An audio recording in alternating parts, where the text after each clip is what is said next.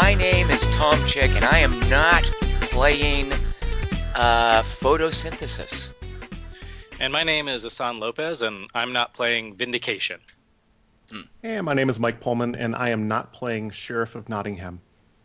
Oh my God, I have such a weird relationship with Sheriff of Nottingham. Do you guys know Like, how well do you guys know Oh, Sheriff of Nottingham? I know it very well. Yeah, pretty well. I got rid of my copy. Why did you do that, Hassan? Because I might have to do the same. Why did you do that? It was very hit or miss for me. I had a couple really successful evenings of it, and I was like, oh yeah, I'm gonna keep this one in my collection forever. Bluffing, it's fun. And then I had a couple really just bombs where I didn't enjoy the game at all and didn't think it worked well. So I interested. Like, I'm not sure if it works well, but what I do know is that it has revealed to me that there are people in my gaming group who are 100% capable of seeing through me. Uh, and it's so infuriating because I don't mean to brag or anything, but I come from an acting background. I should be able to bluff. I should rock at bluffing games. I can trick people. I can lie. I can make them feel things I don't feel. Like I was an actor at one point, so when I play Sheriff of Nottingham and someone 100% without fail always knows when I'm bluffing, it's infuriating. I cannot. That game drives me batty. Ugh. My So wife Mike, won't play it because she doesn't like having to lie to people. uh, So, like all these social games, she just never wants to play. I have a really good friend who's like so good natured that he hates games or he might be a traitor. He might have to lie to someone, and Yep, it same like thing. yeah, it legitimately. And we were kind of just like, oh, that's really cute, but it legitimately makes him anxious, and he doesn't like those kinds of games. Yeah, mhm. the other day we were playing Betrayal Legacy, Hmm. and my wife got to be the traitor, and she's like, Hmm. "Oh, I don't want to do this." And I hope you guys made her, and that's part of the game, right? Right, we did. Yeah. Did she win? She did not. Ah, well, there you go. All right, so if you are not playing Sheriff of Nottingham anymore, Mike, tell us. Actually, you know what? We should start with the 800-pound retail gorilla in the room and let Hassan tell us what he is playing. Okay, well that's fair, and I'm gonna try to control myself because I think there's just so much to talk about with this Hmm. game. There's so much to discuss and argue, and generally speaking, I think that says something interesting about this game and its value to the board game world. But I'm gonna talk about Tapestry this week. Hmm. I got my copy. I played it with my game group. I played it solo a couple of times. I am firmly convinced that it's trying to do something very interesting. And it succeeds for some, it fails for others. It's an extraordinarily divisive game. I don't know what that says about it, but it was certainly divisive in my group, where a couple of us became, I think, quickly enamored with it. One guy hates it and probably would not want to play it again. I think, and that is, I think, reflective of a lot of people's response to this game. Do you guys have experience playing it? Not yet. It's not in retail yet. I tend to have a similar opinion on lots of Stonemaier games, but I'll leave that out of it for now. I got to see a copy of it from a friend of mine who was super eager to play it, and I think she got hers at Gen Con. Anyway, she ended up with a copy of it now. She played it and then really didn't like it, and in explaining to me why she didn't like it made me want to play it. So she brought it over, and unfortunately we didn't play it. Something else came up, but now I'm really torn because she's soured on it, but I looked through it and thought it looked kind of awesome. So Hassan, what should I do? I think you have to play it. I really do. I don't think you will know how you react to Tapestry until you play it. And I minimally think that it's an interesting game to talk about.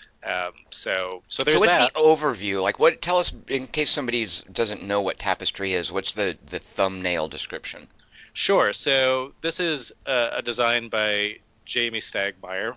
So it's published by Stonemaier Games, and the single like bullet one line description of it is that it's a civilization game in quotes that plays in 2 hours or so. So this is Jamie's attempt to make that kind of holy grail type Civ game that you can play relatively quickly in an evening and yet gives you a feeling of building an empire and having a satisfying historical sort of story or narrative play out.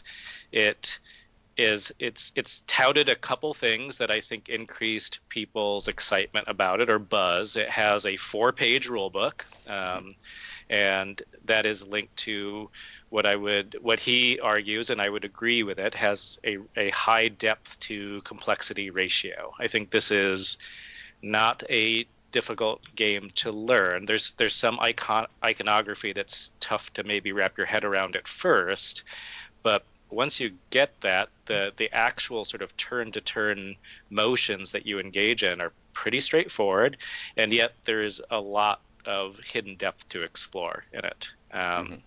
It's got the classic Stonemaier beautiful components, graphic design that in theory is supposed to facilitate play, like things that I think he's been trying to infuse in all of their products over the past couple years.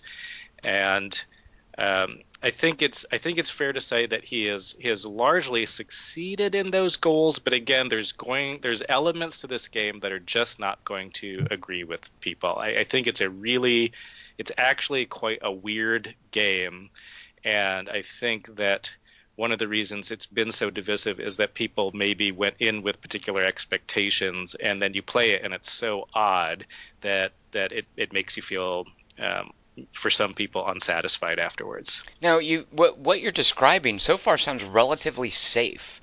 Right. But and one of the things that struck me looking through it is for a game that starts with you discovering fire and presumably ends with you even able to, I think, colonize space. Right. For a game with that breadth, I was really surprised looking through the bits and pieces how much specificity there is in like you can invent eyeglasses, for instance. Right. There's a lot of little detail in something with such a wide sweep that I found that really intriguing. Is that any part of the oddness?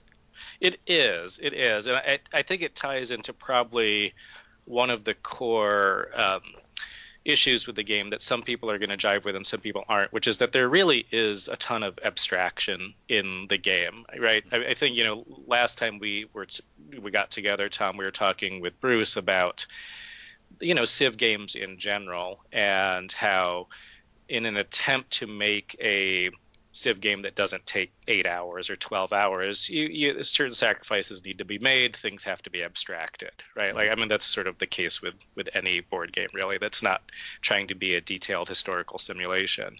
And in with Tapestry, Jamie really has gone, I think, much further on the Euro abstraction part of the spectrum than what you would expect to see maybe in a Ameritrashy Civ game, like something like Sid Meier's Civilization, right, put out by Fantasy Flight. And one aspect of that, for example, is that you, on your turn, really, like the majority of the game, you're doing something quite simple. You're choosing a single track to go up, and there's 4 tracks in the game. There's science, technology, conquest, and exploration, and you very simply move your piece up 1 space on each of these tracks, and then you take whatever actions are associated with that movement. It's really easy to teach this game, and again, once people wrap their heads around the icons, which in a sense have been downloaded onto the board so that the rule book can be only 4 pages, right? It's pretty easy to figure this out. But the issue, just as an example of abstraction, you'll march up these tracks and be discovering things, but they really don't have any link to something real. So just as an example, like on the science track, there's a spot that's neuroscience. Like you can discover neuroscience. Now I'm a neuroscientist, so I was really intrigued to see, okay, in Tapestry, if you discover neuroscience, what does that mean exactly?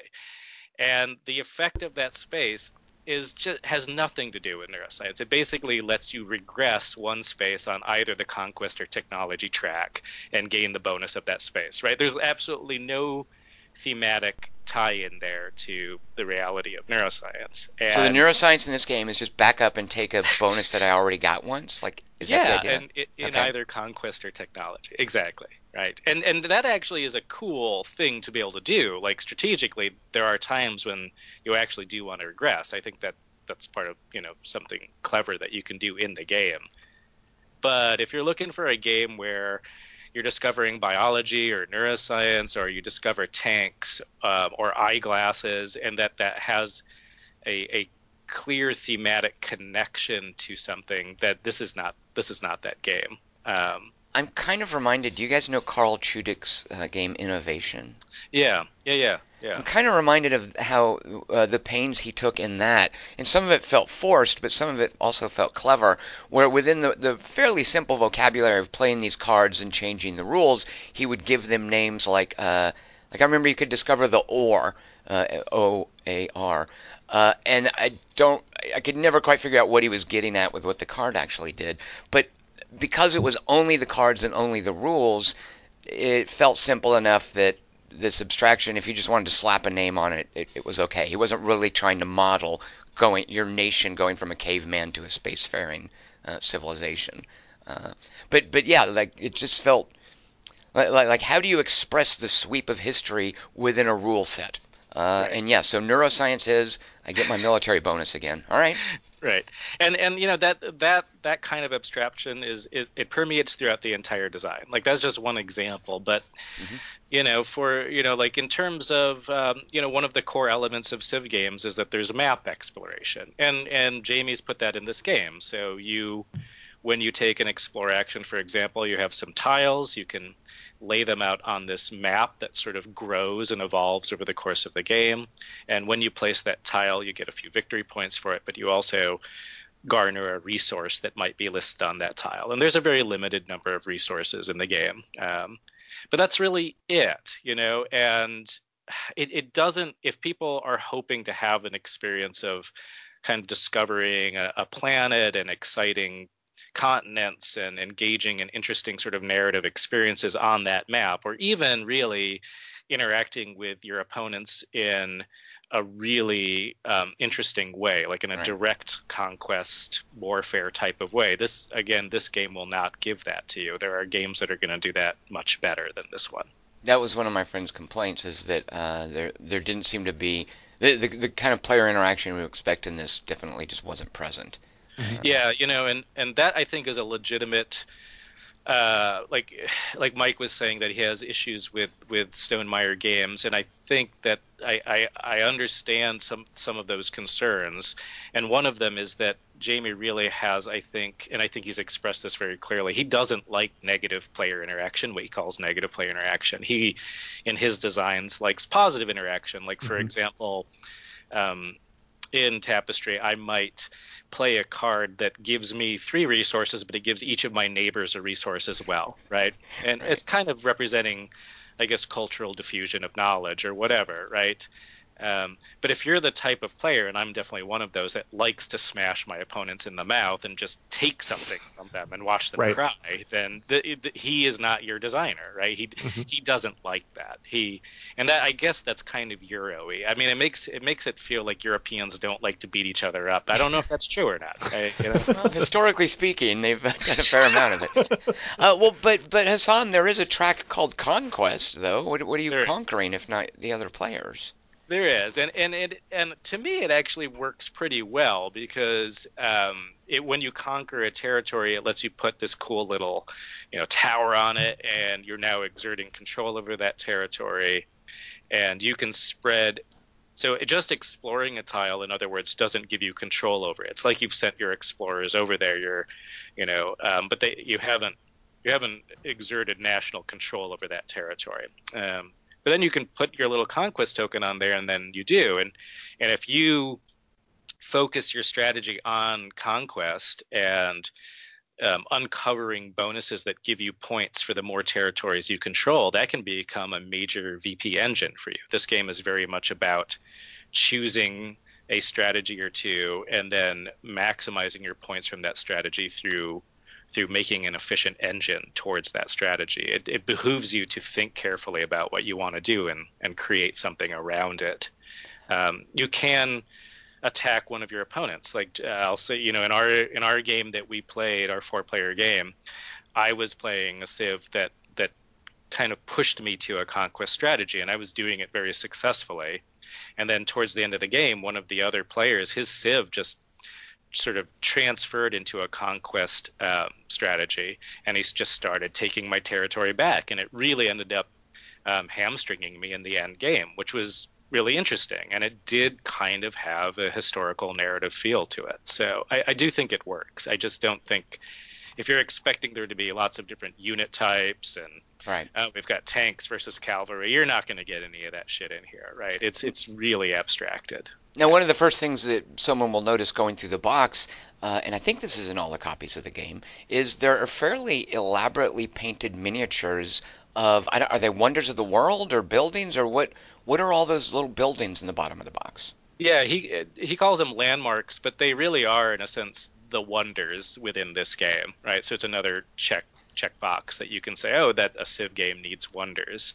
And yet again, I think they're quite divisive, because you look at those and you're like, oh, these have to be awesome. Like, Right. I can build, a space shuttle, right? And that's got to do something cool. No, it doesn't do anything cool. It really, the value of landmarks is that they take up a lot of spaces in your little home capital. So you have this little mini game going on where you're building up your capital by placing buildings in it and landmarks. And when you kind of complete little regions of your capital city, you get bonuses, you get resource bonuses. Now, those actually end up being really important in success in the game. So it's an important mini game, and I would argue that it's actually pretty well integrated with the rest of the game. But it means that your city is also an abstraction. Like, at the end of the game, I look at my city and I'm like, oh, there's my space station and there's this, and my city does something than your city. Now, it doesn't have that feel at all. Right. Right. It sounds like it's just a grid and stuff covers it, and as the stuff gets covered, you earn something and then don't care about it. Like you right. just care about blocking out bits of the grid. Yeah. That's right. And yeah, I think Jamie said that that part of the puzzle, he was kind of inspired by Uwe Rosenberg's recent string of games where you're sort of covering up patterns of things and in order to gain bonuses or victory points. And Right. he became fond of that idea and wanted to incorporate it in this game. So Another thing that really struck me going through it, you don't have conventional civilizations, like you're not playing Japan and Russia or anything, but you get a sort of a describer or something. I think, like one of my friend who played it, she was, I think, the entertainers. Right. It looks like you're starting with a civilization ethic or concept or theme that gives you a lot of asymmetry up front. Is that true? And how does that work? It is true, and I think I really like it. It was touted as an element of the game that's going to give it high replayability, and you're going to want to play around with all the different civs, and I totally agree with that. And I like the fact that he hasn't made a civ game that is clearly linked to our historical Earth. It's another planet, really, that shares odd similarities to our own. Like, they invented eyeglasses too, and warships, but they maybe did it in a really weird way, right? Like, you might invent warships right after fire, and then it doesn't make any historical sense compared to our timeline, right? And so in that sense, it kind of has an odd fantasy feel to it, which is, I think, successful. I will say, and this sort of leads to, I think, the other really divisive and odd element of Tapestry, which is that for a game that is very Eurogamey and very abstracted and obviously, well tuned, because this is another thing that Stagmire, that their games, they always like to brag about, is that they've gone through thousands and thousands of playtests. That both the civilizations in this game and the game's eponymous tapestry cards, which play a big role in your strategy, they're kind of like big bonuses that you'll reveal over the course of the game. They layer on an additional sense of flavor and strategy to your unique civilization. While they are unique and super interesting, they don't appear to be balanced, and a lot of people have complained about this, and it leads to a couple. That is one of the last things I would expect to have heard about this game, by the way. Yeah, yeah, and that's why I say like this is such a weird game to talk about and think about because yeah, exactly, you wouldn't expect that to be the case, and yet they really are so in some cases clearly bizarrely imbalanced. And I think one of the big problems, I don't necessarily have an issue with imbalance, and I think I've said this before. I think one negative consequence of it, though, is that the final range in players' scores tends to be pretty broad. It is not uncommon for, in a 4-player game, one person to end up with, 300 plus in a score and another person to have like 100, or just barely 100, right? And is that clear as you're playing, by the way? Is it the sort of game where that 300 pointer guy knows he's running away with it and the 100 pointer knows that she doesn't have a chance?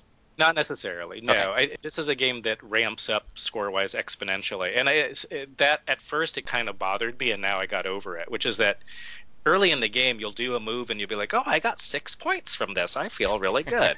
And then at the end you're doing things that give you like 50 points, and you're like, "Well, why the fuck was I spending so much time on that 6-point move early in the game, right?" Right. But because of that, it means that you really don't know who's going to win till the end. Now, the one big exception to this, and this might be a real make it break it for some people, is that this is also a game where some players finish the game literally before other people do. So your civilization can just be done, Right. and your score is tallied, and then you might just have to walk away from the table while everyone else continues to play for another half an hour. Right, like you hit a threshold or a goal or something and then you're done. So there's this, yeah, like Yeah. you can close out your game while other people still have turns to go, right? Yeah. And one of the guys who really in my group who disliked it, he disliked it for a number of really reasonable concerns. And he didn't feel that there was a Civ narrative at all. He felt very disconnected from the theme. He didn't like the city minigame very much. But he was especially upset that like his game ended earlier than ours, and he was just like done. And then it's so in an era where we really poo-poo games with player elimination, this game kind of feels like that. Like if you end much sooner than everybody else, that usually means your score is going to be lower than them. So it usually means you're going to be out of the run. Yeah. And then you have to watch everybody else just crank up more points. Right. Yeah. Now, so all of the sort of pros and cons I've heard and the various opinions, what I think I've ultimately come away with, Hassan, is this idea of asymmetry in a relatively simple context, which might have some issues in a multiplayer game.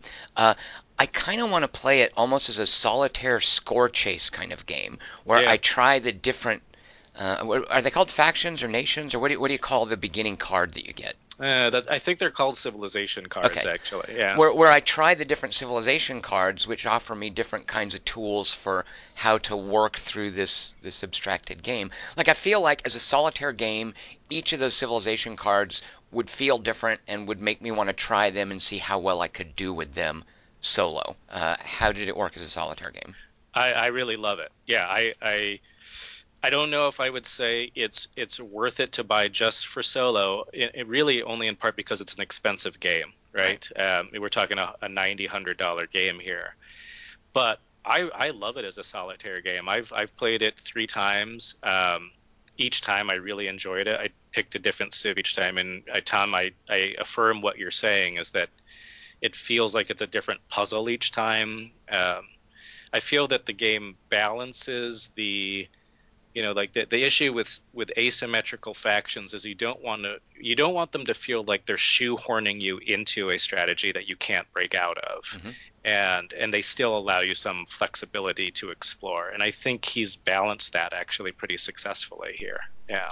All right. Well, there. I'm curious. So, are you playing against like? Is it the typical Automa thing where you just flip up a card and the AI does random things, or is there any? What kind of solution is there for the fact that you're playing solitaire and there's no one else at the table?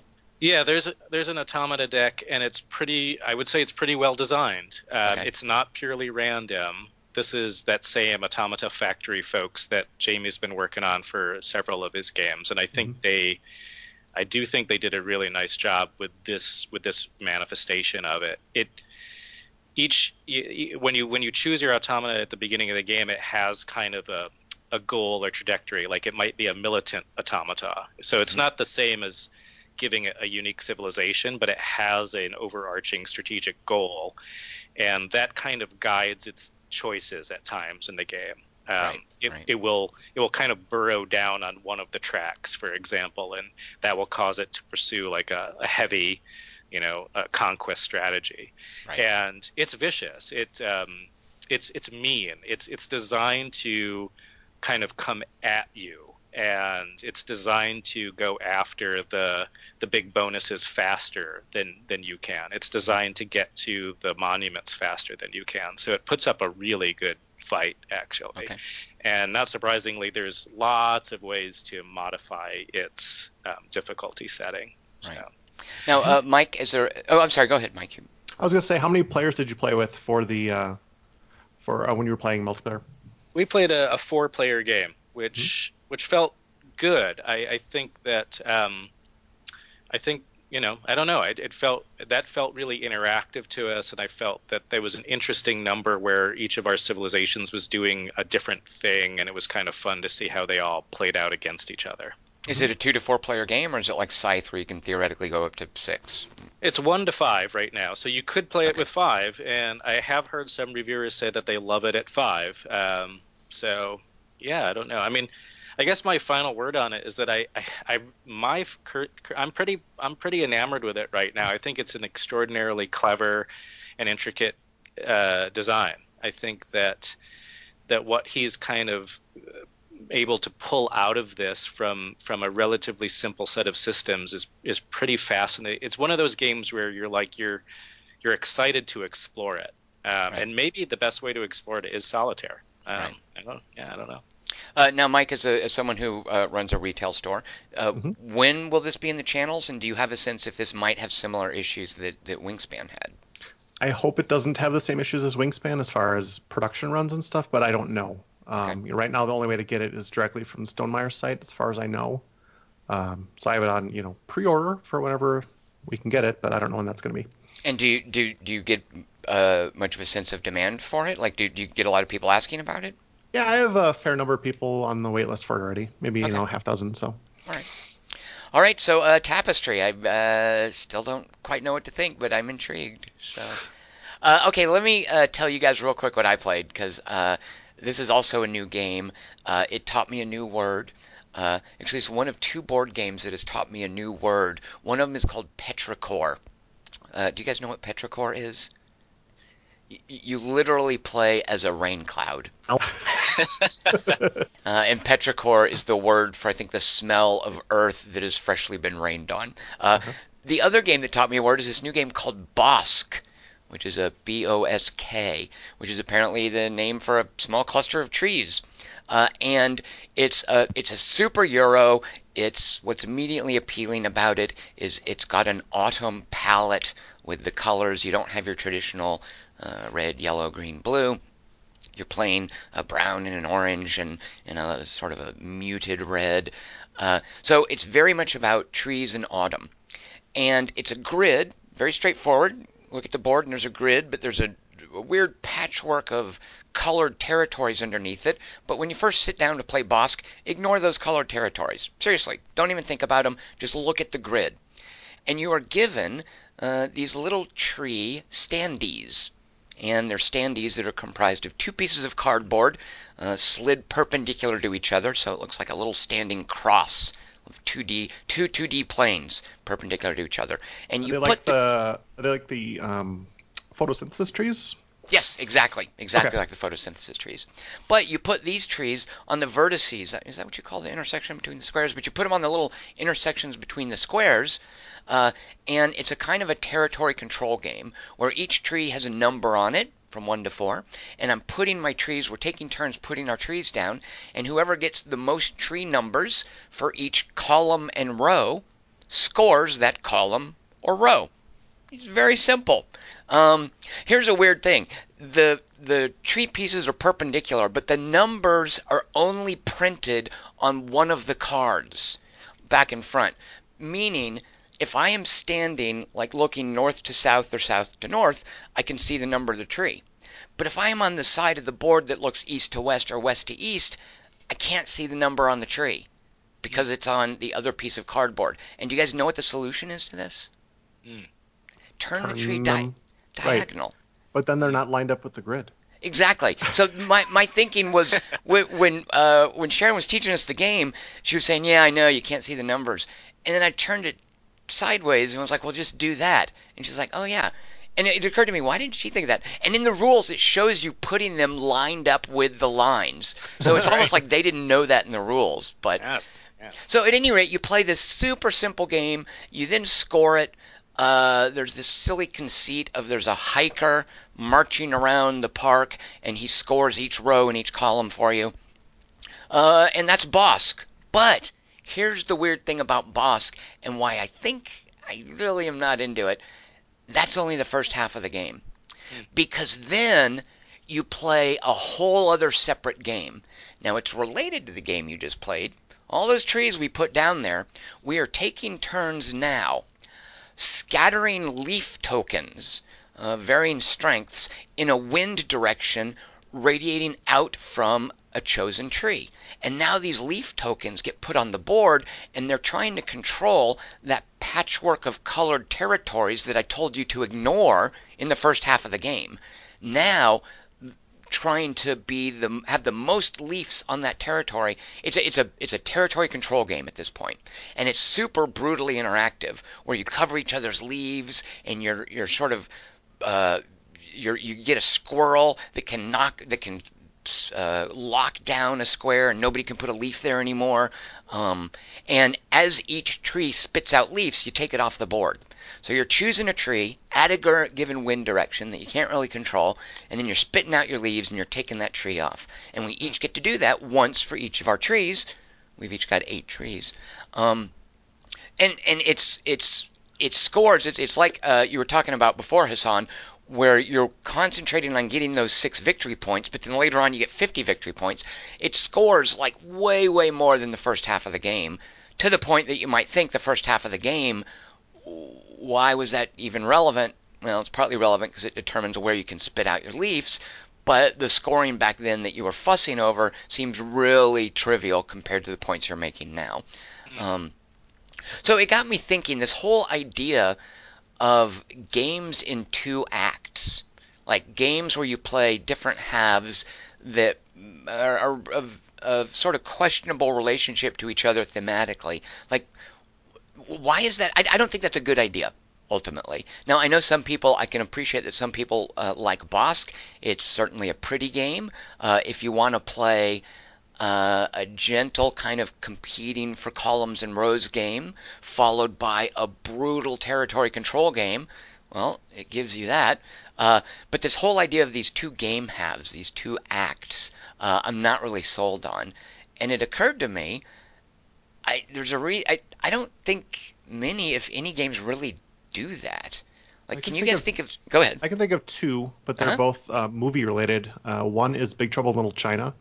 Has you on one side of the board running around the streets and fighting the gang members, and then you flip the board over halfway through and you're in Lopan's lair. Okay.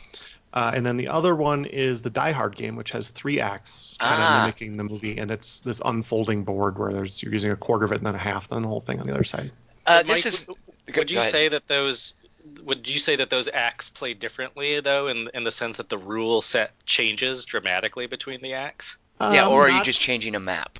There are some differences, but in both games you're still using the primary mechanic. In Big Trouble in Little China you're still allocating dice, and in Die Hard you still have the same kind of interaction of cards and the bad guys trying to open the safe. The one that I thought you were going to mention, Mike, the movie-themed one, there's a Jaws board game, which starts out as a hidden movement game, and then you flip the board, and you're playing, instead of the shark swimming around the island eating people, you're playing the three main characters on the boat fighting the shark. And it becomes a kind of the shark eats the boat out from underneath the characters, and the characters try to kill the shark. But again, two completely separate rule sets, two completely different games. How you play the first hidden movement shark eating game determines, I think, like how many hit points the shark has in the second half of the game. Mm-hmm. Right. But I don't think, yeah, I'm just not sure that's a good idea. Although it does remind me of a computer game that Firaxis made, actually Microprose before them, called Colonization, where it plays very much like Civilization, where you're conquering a continent and you're growing your colony. But at a certain point, the home country, which keeps making demands on you, you have to declare independence, and then they come attack you. So colonization is all about preparing yourself for that second half or that finale of the game, which is a great grand war game on this map that you've created. And in colonization, I think it's a beautiful thing, and I think it works really well, but I'm just not sure that I've ever seen a board game do that kind of thing. Yeah, I have several thoughts on here. One is that it also makes me think of the computer game Spore, where each section of the game had really, in a sense, a different rule set. Mm-hmm. And I think most people agreed that every single one of those phases of the game was unsatisfying. And I think that's one of the major problems with what you're describing, Tom, is that if you're spending that much sort of design time and energy on creating, in a sense, two games in one, they better be really fully fleshed out games, really, in a sense, independently satisfying things, but they also have to be very well integrated. Right. And I think that's an extraordinarily challenging design task. I think I remember hearing Sid Meier once give a talk where he talked about how game designers shouldn't fall into the trap of trying to design more than one game within their game. Like that, especially in the context of Civ games, that's an easy trap to fall into. Like, oh, I want to have a Civ game where there's also a really intricate battle system. This is, I think, one reason why he argued always vociferously against having a really complex combat system in his Civ games, like the stacks of Doom versus whatever, single units per tile or whatever. And I think that's what he was kind of talking about, is that you're just asking for people to then be unsatisfied with one element of your game, and then that's going to ruin the whole experience. Yeah. Mm-hmm. I think the game, and it doesn't quite do this, but it's flirting with the concept. There's a GMT game that came out earlier this year, made by a veteran war game designer named John Butterfield, and he made a game called Space Corp, which starts out with you trying to basically get to Mars. And it's you're launching ships and you're racing the other players. Maybe someone goes to Mars, someone else is working on building a moon base, someone else is maybe exploring the asteroids. And whoever gets to, I think it's Mars in the first part, whoever gets past the asteroid belt first takes a little token. And then we finish playing out this game, and once that we meet a certain number of achievements, like, reach Mars, build a moon base, build a certain number of space stations around Earth, we then flip the board over to a map of the entire solar system with the outer planets now modeled. And whoever got that token, because they got to the asteroid belt first, gets a minor advantage. And we now play the same rule set, but on a different scale and with a new mechanic introduced. We now play the game's second act. But we're using the same rules. It's just that now, as we're sending our colonists and our explorers out, there are new rules for having to deal with solar radiation. And that's a completely new mechanic. And then what happens is someone at a certain point launches people out of the solar system. And once they do that, they take a little token. And we continue playing this solar system game until we meet a certain number of thresholds. And once those are met, we then bring in a second board, and we put that down, and this is now a whole set of star systems, like the nearest solar systems to us, like Alpha Proxima and Alpha Centauri, and all these. And we're now playing an interstellar colonization board game, which uses the same rules. It scales everything up, and now it introduces new rules for each point being a multi-planetary system. So there are 3 distinct stages that use the same rules, but they'll then fold in a new system, and they scale up things like the distances you're traveling and the weight and the thrust that you need. So I think that that's a fairly effective example. It's a long, drawn-out game. Like, it takes about as long to play as you would imagine, and it really whiffs some of the theming, especially in the third act. But mechanically, I think it's a way to do this idea of a multi-act structure more effectively than the games we've talked about, like Jaws, or where you play 2 separate games, or Die Hard, where you're playing on new maps. So.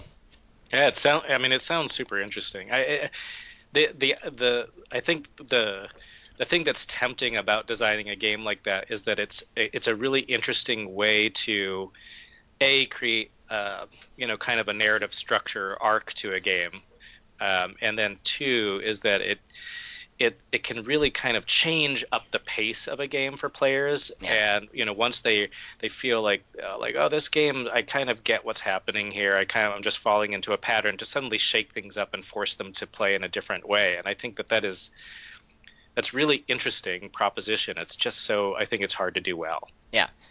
And one of the things that it does do that I really like is this idea of, which I think Bosk is trying to do as well, is you've played this first act, and then pieces of it you carry with you to the next act, and they influence what you've got. It's kind of like leveling up, and now you're in this new act, but you've got cool stuff that other people don't have because of what you did in that first act.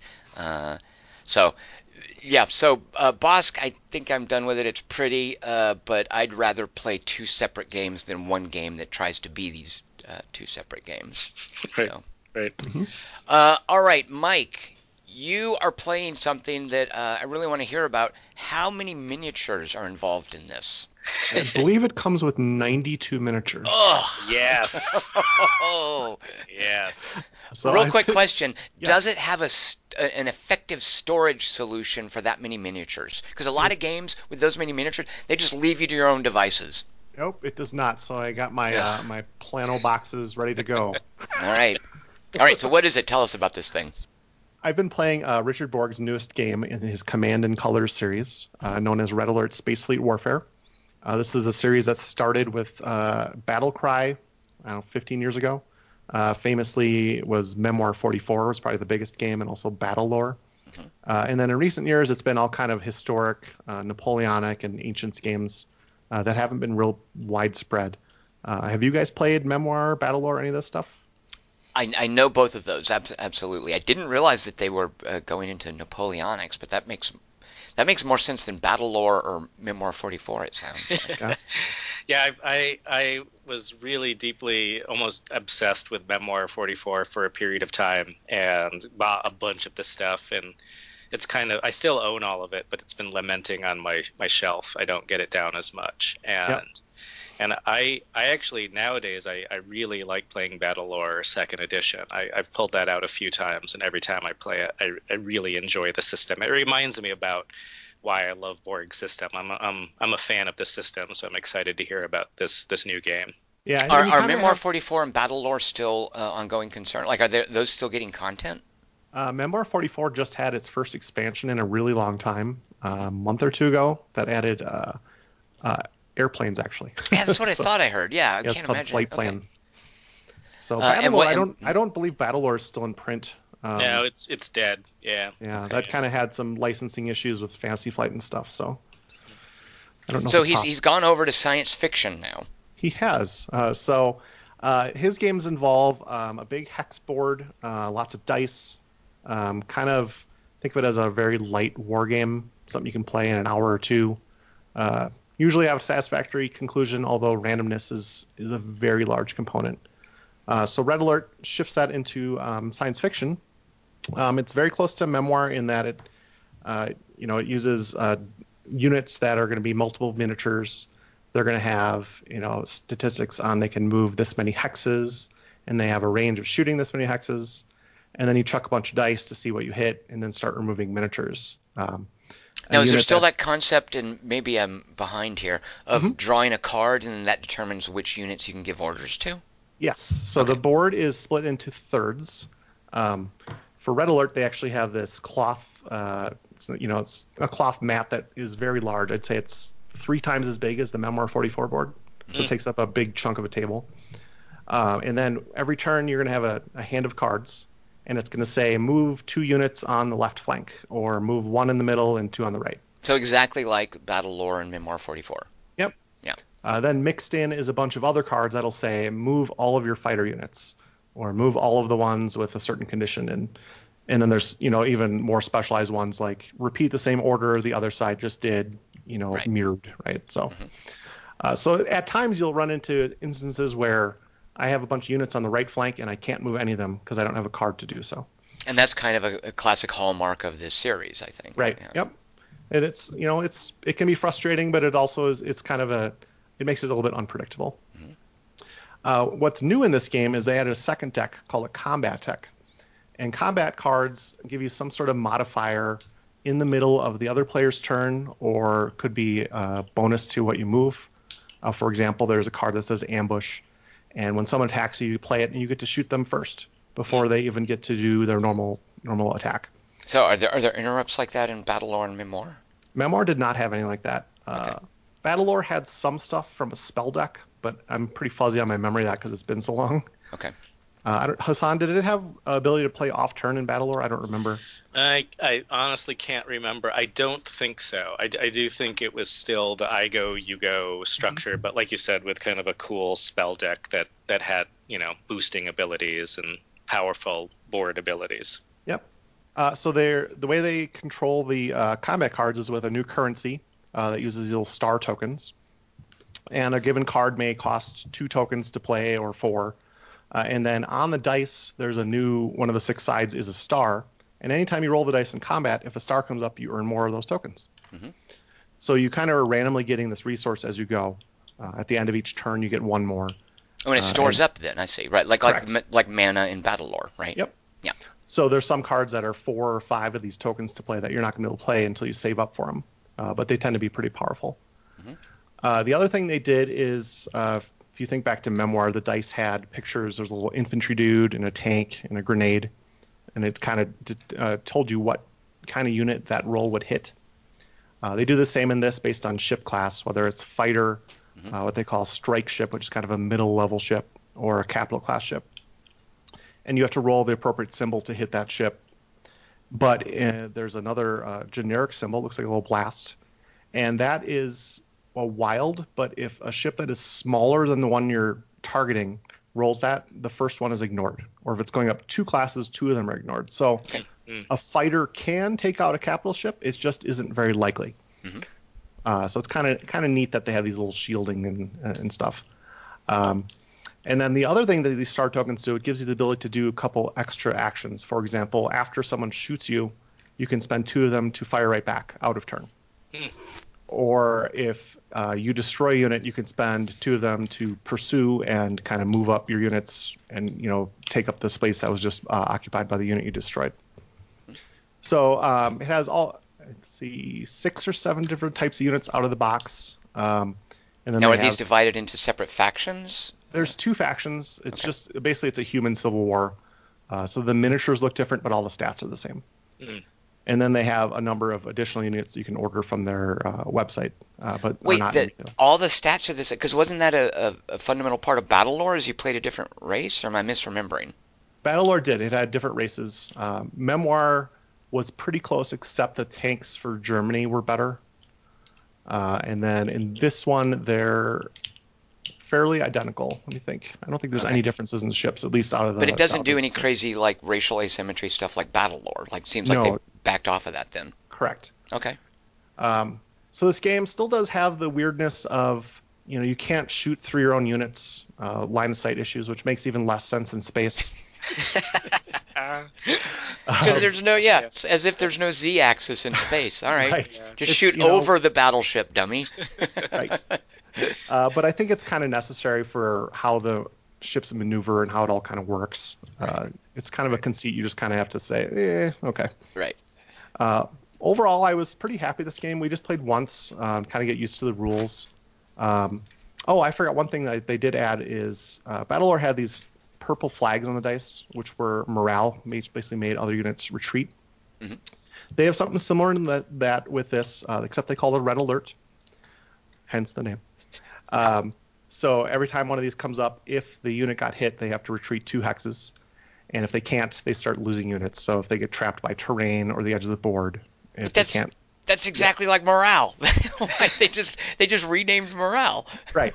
However, if you get 2 of these red alert symbols, you have to add a little red alert token to your ship. Okay. And that shows that your ship has been damaged, and it is less effective in combat. It rolls less dice, it moves less, and there's also a couple other just minor changes because there's some morale stuff based on if you're next to capital ships and so on that it affects. Oh, okay. Now, But then you go can ahead. spend your star tokens again to have your engineer repair it. Mm-hmm.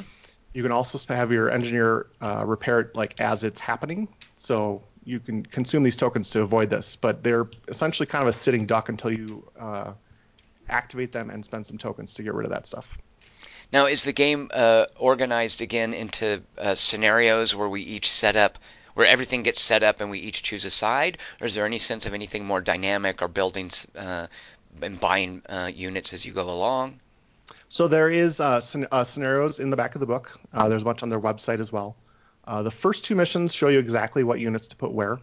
And then after that, all of the scenarios just have, these are the hexes you can start in, and this is how many points you get. Okay. And then they have a list of these strike fleet cards. So you buy a card that's 100 points and includes 3 of these units and 2 of these. And you can kind of piecemeal it together.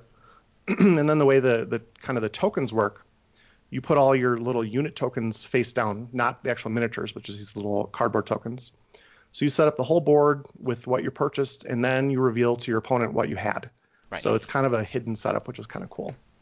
In space, terrain is basically you can't go in this asteroid, and maybe this nebula slows you down. Is that pretty much what we have here? There's some asteroid tokens, asteroid terrain, which can damage you moving into, and then it makes you a little bit harder to hit because it's kind of getting in the way.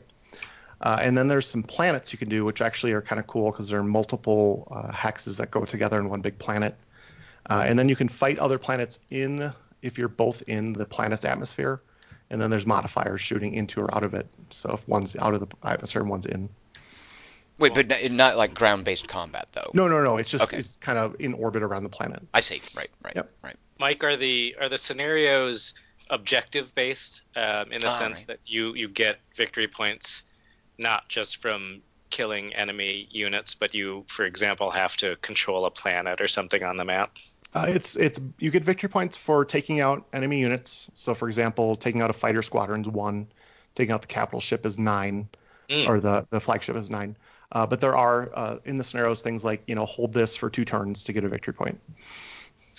One thing that I had always mixed feelings about with Memoir is that because of that focus on killing enemy units to get points, it led to some really weird sort of tactics, right? Like you would do things in that game just to like kill an enemy unit that you wouldn't actually do, quote unquote, in a real battle, right? And Right. one thing I liked about the Battlelore sort of much more objective focus system is that it made you think kind of, I guess, more holistically about the battlefield and setting up your units in better positions and things like that. So it was still important to kill enemies, but you had to think about the bigger picture you were trying to accomplish. Mm-hmm. Yeah, and while there are objectives, I don't think there are as many as there were in Battlelore. Right. And you're right, it does that. It gets weird because let's say your unit has 3 ships. That ship is just as shooty with 1 miniature as a 3. Right. So you end up starting doing some weird stuff where I only have 1 miniature left, so I'm going to run away so you don't get my victory points. That's right. Yep. And how do the miniatures actually look? Like, what is it a beautiful game on the table? Yeah, it's pretty nice. A couple of my miniatures were a little bit warped. I'm going to try the hot water thing to see if I can straighten them out.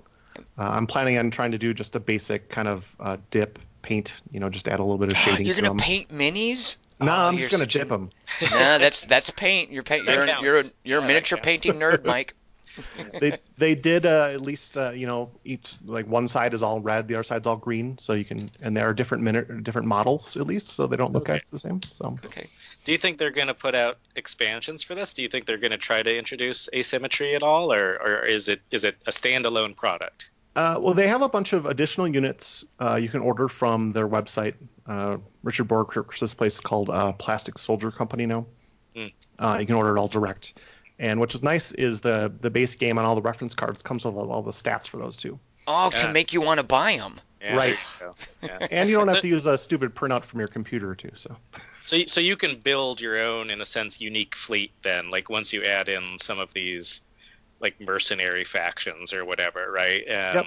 You have a certain number of points to play with at that point. Yeah. correct. And Borg has hinted that there's a bunch more planned for this, but Cool. that's all. They haven't announced much else. So Cool. And this But yeah, is it's- currently available in retail? Like, is this out now? yes, yep, Okay. came out 2 weeks ago. I think it's been quite a while since any of his games have hit retail, other than like the biggies like Memoir. So I was kind of excited to see it coming in, and I grabbed it because I was always a fan of Memoir. Yeah. Like Richard My, Borg is back. Good. Yeah. My biggest issue with these games, I don't know if you guys share this at all, is just the setup time. Like I always feel like I'm so enthusiastic to play Memoir or Battlelore, and then I start setting it up, and I'm like, oh fuck, right now I remember.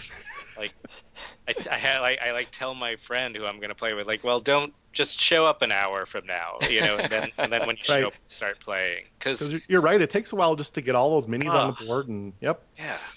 And with Battle Lore, like I was just sort of celebrating that objective system, but the way that they've designed it in there is so it just takes up so much time, because there's like one side of the battlefield is set up with one card, and another card determines the other side of the battlefield, and then you got to find all those terrains and pieces, and the playing of it is phenomenal, but the setup is such a drag. Mhm. I don't think there's a way around that, I guess.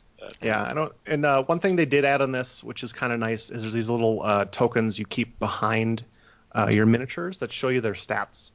So it's this little tiny Oh. square. It shows how far, how many hexes they move, and their different shooting power at different ranges and stuff. So That's good to have that information on the board. Like, that was one of my problems with miniatures, is they're missing an opportunity to present the kind of information that would be on a token. So yep. good. So you just move these around with your units, and then when you destroy a unit, I just give that to you, and it has the victory points on the back. Ah, right. Okay. Cool. So yeah, All right. So Richard Borg back with Red Alert Space. What is it? Space Fleet Warfare. I don't know if that could be any more generic if it tried. Yeah, Yeah, just put all the words. Yeah, all the words are in there. Can you Yeah. guess what the two sides of the human factions are? Oh God, let me guess. The Royalists and the Nationalists. No. The Terrans and the fuck. No, I don't know. The Martians. Is it a Martian revolt colony thing? What is it? It's not even that good. It is the Commonwealth and the Confederation. Oh my God, no. Oh. Yikes. Oh, jeez. They even begin with the same letter. I At know. least- It's so generic. I started reading the fiction. I don't even know who the good guys are. Whatever. All right, so there we go. Richard Borg's Red Alert Space Fleet Warfare. Yep. Sweet. And then Bosk and Tapestry. There you guys have it. We'll be back in 2 weeks to talk about other board games. Thanks for listening. I am Tom Chick. I've been here with Hassan Lopez and Mike Pullman, and we'll see you guys next time. Cheers.